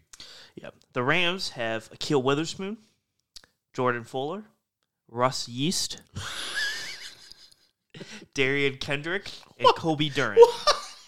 It's so bad. Oh, shit. It's so bad. Oh, my God. All those guys you know? Yeah. Next. Russ Yeast. I like Jordan Fuller. Oh, God. 49ers. They should say Will Johnson. I'm surprised he's still a free agent. They should bring him back. They have Damondor Lenore Yep. at corner. Yep. Talanoa Hufanga. Yeah, from USC. Yep. Steal in the 4th round. Tayshaun Gibson Sr., Yep. Travius Ward, and Isaiah Oliver. Yes, here's the thing about this Niners secondary, right? It's not holy shit. It's not sexy. No, it's not. But it it gets works. the job done. It does work. But I think it's benefited a lot from that D-line having 3 All-Pros and having the 2 best linebackers in football behind them. That secondary doesn't need to do a lot. Hufanga's a stud. I like him a lot. Lenore, I know, is a young guy that they're really excited about, that he played really well. Various words, they're number 1, obviously. He's their CB1. But... yeah. So, okay, secondaries. Oh, no, Seattle. Oh, we got Seattle still. Sorry. Yeah. Yep. I was going to say, I feel like I'm missing one. Yeah, Seattle has Devin Witherspoon, That helps. Jamal Adams, Yeah. Quandre Diggs, Yep. Tariq Woolen, Yep. and at nickel, Julian Love. That's really nice. Seattle's defense is going to be a pain in the dick this year. So, yeah, Seattle's 1 in secondaries. Niners are 2. I guess Arizona's 3 just by default. Yeah, I don't know about Russ Yeast, so I'm putting them at 4. That's rough, bro. That's terrible. Yeah, so overall defenses here. I guess, we just ranked secondary. So overall defenses, Rams are 4. Rams are 4, and it's not really and Arizona's close. 3. Arizona's 3. Seattle's a closer 2 than expected Yeah. to the Rams or to the Niners. Niners. Yeah. Yep. So we're in the same situation as we were last week, which is kind of what I expected to be in. Too. Was we had a 1-2 split. So Seattle's 1 in offense, 2 on defense. 49ers are 1 on defense, 2 on offense. Right. So we just got to figure out who we want to jump in the fire to go against the Eagles on roster-wise. Yeah. And the other 2 division winners. The problem I have is, like, coaching-wise, right? Pete Carroll, good coach. Kyle Shanahan, good coach, right? Like, I don't have any issues there. Coordinators are both, like, fine, too. Like, there's no one that, like... I do almost want to give, like, Kyle Shanahan an extra point just for simply always having to replace his coordinators. Because, like, he's lost Saleh. He lost the Texans head coach now. He lost... he lost his OC, too, at one point, too. To go with Saleh. Anyway, that's not really a thing. I will also say, like, the also hard part about evaluating it is, like, yes, he is replacing defensive coordinators, but it's also because they draft so well defense. Like, their drafts are always awesome. So it's like, when you got Nick Bosa, Eric Except for that one year. Except for that 1 year they took Reuben Foster and Solomon Thomas. Those are hard whiffs. Yeah, those are hard whiffs. But, like, when you got, like, Fred Warner with all these other guys, and you had, like, Sherman back there, it's Nick like... Bosa. Yeah, Nick Bosa. You know what I mean? It's like one of those where it's like, if your defense isn't top tier with all that talent, like... Right. There's a problem there. So, but this one is extremely more difficult because last week we could just play. Oh, Nick Sirianni just went to a Super Bowl. Right. You know, the other thing I wrote it down. The thing that's sticking in my mind, and I'm not trying to be funny, but I almost want it to be, is this game in the NFC Championship game because Kyle Shanahan has a knack for blowing big games, where it's like Pete Carroll. I feel like he plays up a little bit. I think he plays up.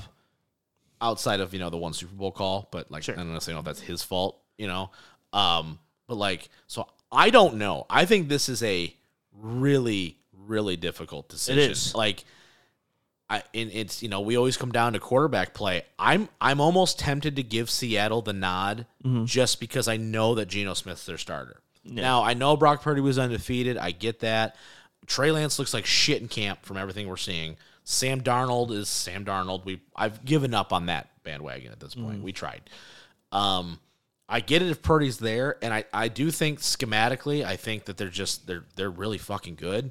And I think the Niners actually match up better against Seattle. Like, because they're so run heavy, right? Like, they're not going to throw the ball a ton, so it kind of like neutralizes a little bit. I think sometimes, but like the secondary for Seattle looks really nice right now. Like, it really looks good. Yeah. But I mean, it's not saying that like because their linebacking play is really good too, and bringing Bobby Wagner back helps a fuck ton. Yeah. I don't know. That is a really difficult one for me. You could put a coin flip. I'm almost tempted to say Seattle just because I think they've got more offensive firepower at the end of the day with that receiving room. Like, I think Ayuk's really good, Debo's really good, but Juwan Jennings is a third. You've got three dudes who could probably be a 1 or a high 2 in the league. I think the only thing I would say for Seattle's sake is I think outside of front seven, I think Seattle takes the cake almost all the way around the board. Yeah. Like running back, but I only think running back is so far away with K9 being there that but like secondary, it's Seattle. Offensive weapons, quarterback play. Offensive line outside of Trent Williams, I think it's close. I don't think either blow anyone away by any means. Yeah, there's not a ton of but there's not a lot. Like I said, I was willing to give Seattle. You don't got to sell me on it. I think that I know people can be like, of course you're picking Seattle because it's Mike's team. I go, look at the roster. I mean, really look at the roster. There's no hole on the roster right now. It's really I know you're tired of me saying this, but like can Geno do it? Yeah, that's really it for them. I don't think he can personally. Yeah, but like, I do think their ceiling is limited. But like you're telling me right now, they're not going to be a 10-win team next year. Yeah, like that's the floor for this team right now. That's what it is. You're in lockstep with the Lions build right now. Yes, 1,000%. Is your 9-10 win team, and in 2 or 3 years, you're expected it could be Lions Seattle battling for NFCs for like a couple years. Yeah, because they're on the exact same trajectory path. 1,000%. And both divisions aren't great. Right. Like outside of the Niners. Yeah, but the Niners are getting old. Trent Williams is not 28. You know what I mean? They haven't figured out their quarterback position. CMC is a strong wind away from having 2 more seasons out. Yeah. And Debo, as well as great as they use him, he gets used a ton, right? Yep. It's like they're aging quicker than, and you're not paying a ton of guys in Seattle right now either. That's the other thing. I legitimately wouldn't be shocked like we see Chiefs in Cincinnati and Buffalo. Yeah. If the trifecta of the NFC in like the next 5 years is Lions, Seattle, Eagles. Yeah. You're 1,000. I think you're in lockstep there because I really do. Looking at the build and the composition of what Seattle's doing right now, they had a phenomenal draft. Just take their first round. I don't care what they did after that. Just their first round. Smith and Jigba as your new slot guy, going to be awesome. Yeah. D.S. didn't work out for them. Right. And they're like, all right, we'll just throw him away. Goodbye. Right, exactly. And then, getting Devin Witherspoon, benefiting from that trade. I mean, Seattle coming out so far ahead in that Denver trade. It's not even funny. As long as they can, as long as they have some healthy running backs, which I'm hoping for, I don't know. I know Pete Carroll's not overly optimistic about Charbonnet and the shoulder, but if K9's back, even if they start out slow, I think that at some point they're going to be defensively stout enough to handle it. So I'm going to give it to Seattle. I know Niners fans are going to bitch because they're in the NFC title game, but I think they've made more additions than you have. Yeah. I think that's just the reality of it. Now, they got to play the game, so we're going to find out. But in 3 weeks when we compare them to the Eagles and the 2 other division winners, correct. We'll see how they stack up. But exactly. I do think they're going to stack up pretty damn well. I was going to say, I think overall they stack up very well with teams just because they have the name value and the firepower to do it. Sometimes, Geno's very hit or miss, so some weeks it doesn't look like it. Yeah. But I think them and the Lions are going to be so close because it's like, okay, well, did Goff play well this week? They probably won. And the fun thing is they're both like at the point where they have really good teams and their quarterback play is the iffy part. Right. So if they do meet in like a divisional round or something, it's what am I we getting? had no idea what quarterback you're getting when. Right. Because Geno, I think, takes a slight edge sometimes just because he travels better than Goff does. But if you're playing in Detroit, it's outside. Like there's a lot of that stuff that goes into it. But they're both very hot and cold. Where any day it's like if the Lions somehow can lock up like a 2 seed, like in in where they're just home the whole game, they'll make an NFC title game. If they could lock up home field up until like the NFC title game, they could make it there because they're deadly at home. They're ridiculously good at home. They are. So yeah, all right. Seattle takes the win there in the NFC West. So far we got the Philadelphia Eagles coming out of the East. And we have the we got the Seattle Seahawks. I was going to say Seattle Seahawks coming out of the NFC West. Next week we'll probably do the South because we're talk Lions on another topic next week, so we'll save the NFC North for last. Yeah. Then NFC South next week. That's going to be it for this week's show. On behalf of the Missing Whale Man, he's the Merc Zone, Mike Merkel. I'm the Mouth of Michigan, Rob Bedecker. We will see you guys, as always, next time.